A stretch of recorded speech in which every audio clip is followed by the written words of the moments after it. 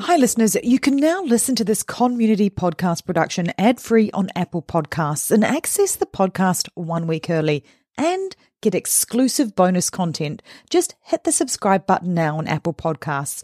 Or if you want access to all of the above, plus video versions of the podcast, head to patreon.com/Stop the Killing. On the morning of August 1st, 1966, shots ring out from the observation deck of the clock tower on the University of Texas campus. It marks the infamous beginning of the modern era of mass shootings in America. I'm Sarah Ferris, true crime podcaster. And I'm Katherine Schweit, the former head of the FBI's active shooter program. And you're listening to Stop the Killing.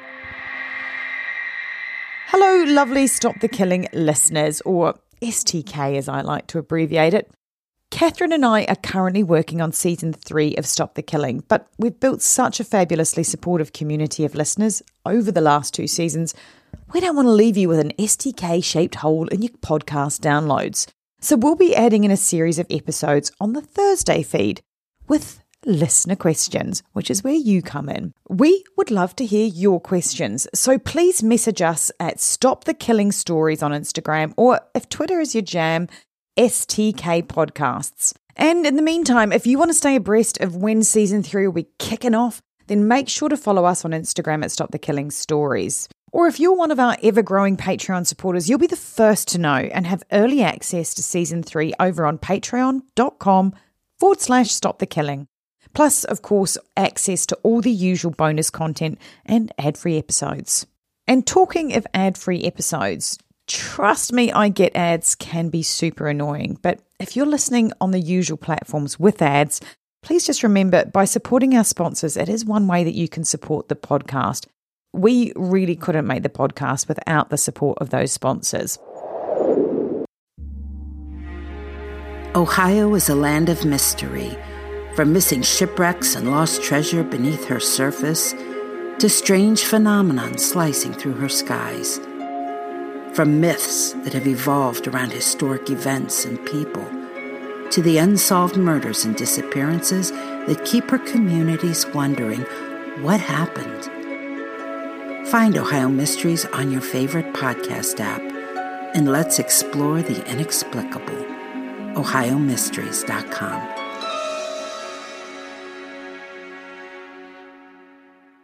Have you ever felt that pang of disappointment when you couldn't add a ticket to your collection because it was digital, or maybe you just lost it?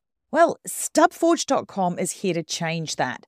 Imagine this, tickets that not only look but feel like the real deal, because each ticket from StubForge is printed on the same quality stock that Ticketmaster uses and printed with genuine ticket printers. It's like holding a piece of the concert, the game, or the show right in your hands. But StubForge isn't just about replacing tickets. With the easy-to-use interactive designer, you can create custom tickets for anything, from concerts to sports games, pregnancy announcements, or parties. Why not make your invitations stand out with tickets that are as unique as your event? And if you're trying to complete a back catalogue of missing tickets, StubForge offers bulk discounts to make it both easy and affordable. With StubForge, you can once more give your loved ones physical tickets and see their eyes light up instantly at the best gift you can give. So whether you're looking to reignite your ticket collection, craft the perfect gift, or send the coolest invites, head over to StubForge.com. Start creating today and see how StubForge makes every ticket a story worth saving. Visit StubForge.com and start making tickets today. We're going to look at a listener's question, and this is from Carolyn, who also asked us one a couple of episodes ago. She's a Patreon member, so she gets 2. She gets as many as she likes, to be fair, if she supports the podcast. That's true. So her question this time is, I find Oxford very interesting to see how these charges and lawsuits play out, because I think based on what the teachers reported, that shooter's locker and backpack should have been searched, and school administrators are capable of conducting those searches on school grounds without law enforcement. So what are your thoughts on that? Is that actually a possibility that you can just go in and search? Yes, actually, I think it would astonish most parents to know that in general, minors don't really have rights. And Well, I don't have rights in my house, so that makes perfect sense at school. Exactly.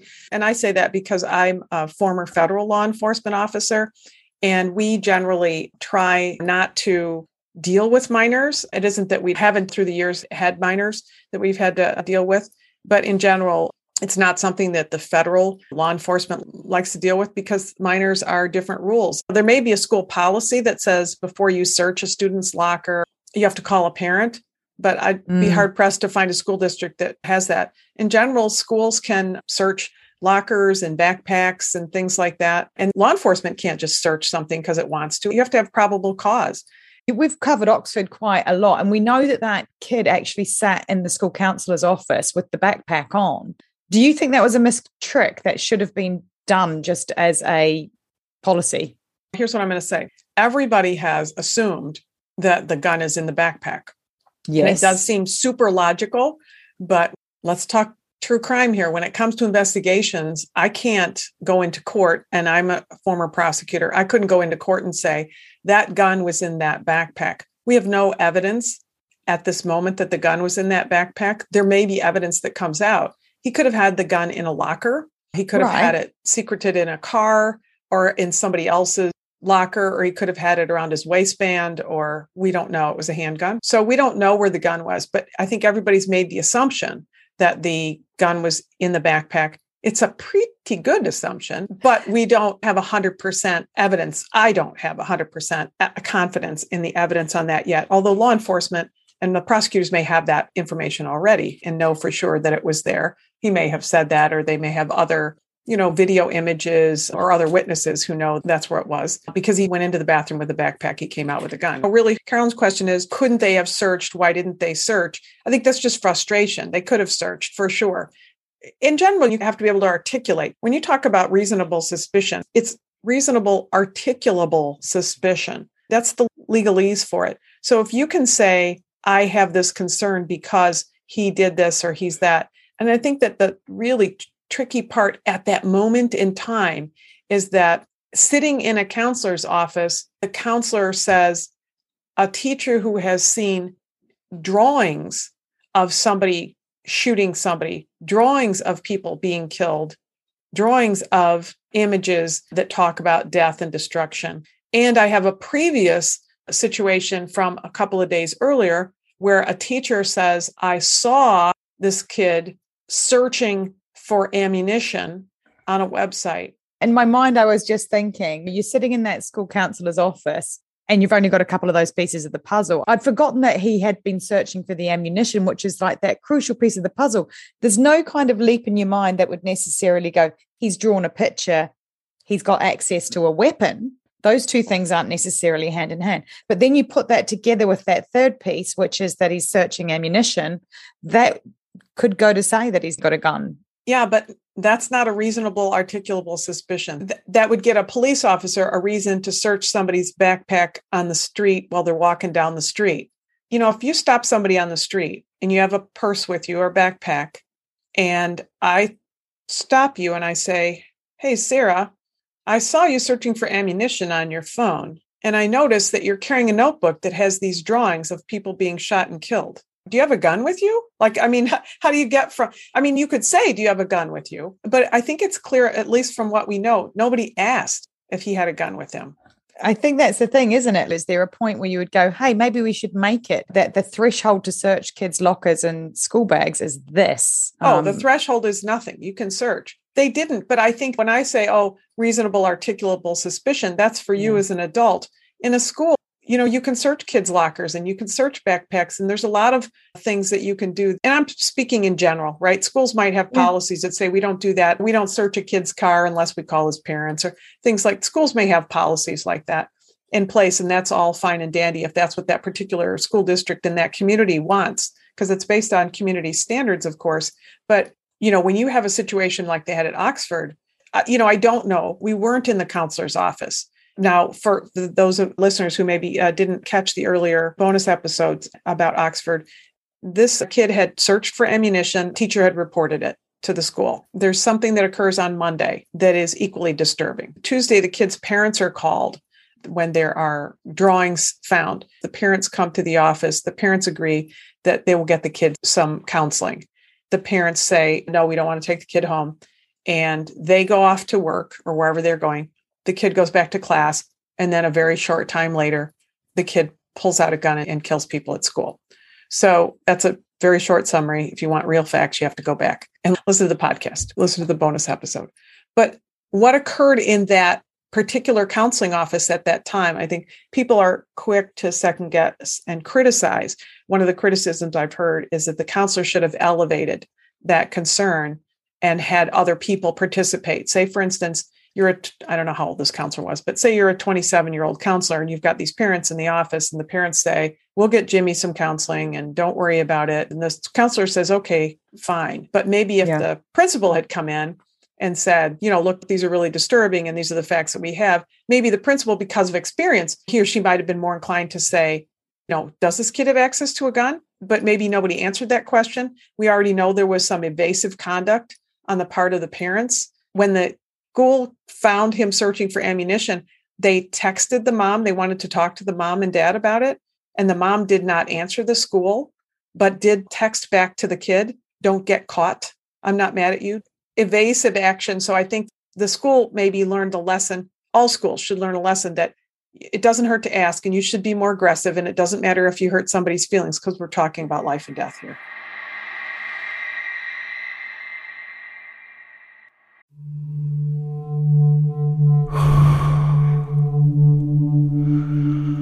I'm an American vigilante. I have a question for you. What would you do if someone you cared about was abducted, taken from you? Would you call me? Would you care about how I got them back? Download American Vigilante now.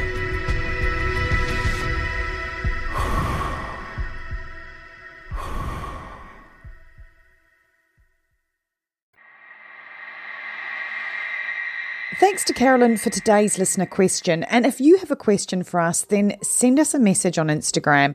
It might be case specific or generic. Whatever it is, drop us a line at Stop the Killing Stories. We look forward to hearing from you. And while you are sending in your questions, rest assured I have Catherine cracking open the case files of some intriguing new cases for Season 3. Thanks for listening. And if you want to know more, Catherine's book, Stop the Killing, is out now. For more details, go to catherineschweit.com. Please consider also supporting our independently made podcast. It's simple to do. Go to patreon.com/Stop the Killing. And for as little as the price of a latte a month, you can be part of the solution to stop the killing.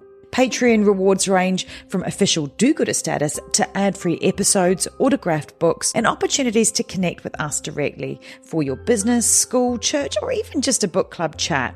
But just knowing that you are part of a movement that has the power to make your community safer, well, that's got to taste better than a skinny cappuccino any day. So please head to patreon.com/Stop the Killing now and polish off your do-gooder halo and make sure to include your name so we can give you a shout out. This podcast is a Conmunity podcast production. That's Con with an N. If you want more content, then head over to Conmunity Podcast at Instagram, where you'll find trailers on more binge-worthy true crime, like the award-winning podcast Conning the Con. And check out our show notes for all the links mentioned. Finally, if you want one takeaway action that you can do right now that can help make our community safer, please share, rate and review this podcast wherever you listen. Everybody needs to know that they hold the keys to see something and say something. Together, we can stop the killing. It's one of those things you hope never happens, but you better train for it because it will happen, and it will happen in places you wouldn't expect. Be ready for it.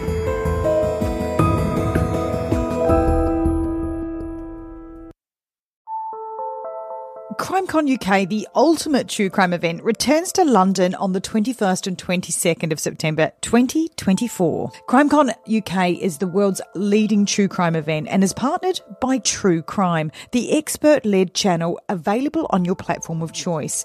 From fascinating sessions with some of the biggest names in true crime to raising a glass with your favourite podcasters, CrimeCon UK is an unforgettable way for you to really immerse yourself into the true crime community. I will be there with my co-host Catherine Schweit from Stop the Killing, so come and join us, and don't forget to quote Ferris for your special 10% discount. Head to crimecon.co.uk to book your tickets today, and that discount code again, Ferris, as in my last name. Ferris like the wheel, Ferris like Bueller, whatever way you choose to remember it. Don't forget to put it in and you'll get 10% off.